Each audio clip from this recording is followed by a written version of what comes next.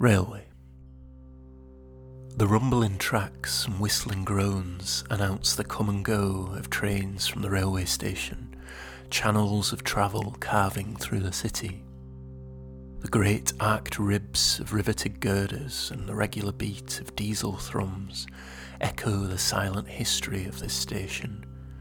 For who would guess that just below the platforms, the commuter footfall and passing trains is a silent world of the Roman dead. 2,000 years ago, cemeteries lay beyond the busy settlement.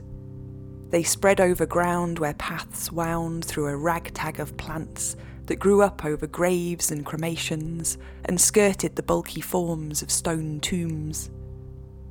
Some of these held inscriptions where the carved letters of names revealed to us the last vestiges of an identity. One holds the words of a poem, written in memory of a child. Excavations have revealed the impressions of bodies and textiles, their forms caught rippling in gypsum that was poured into coffins around the dead. These white casts hold the void of a life, like a pale ancient fossil. Grave goods were left with the dead, objects that offer us clues to the kind of lives these people led, their beliefs, quirks and fashions.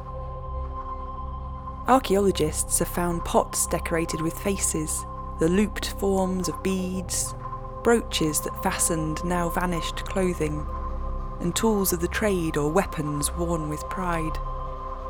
It makes you think about all those lives held here beneath the hustle and bustle of the station. And in a place now so associated with travel, it seems somehow fitting that the people buried here were from all round the empire, a population of mixed origins and geographical connections, lying together beneath the tracks.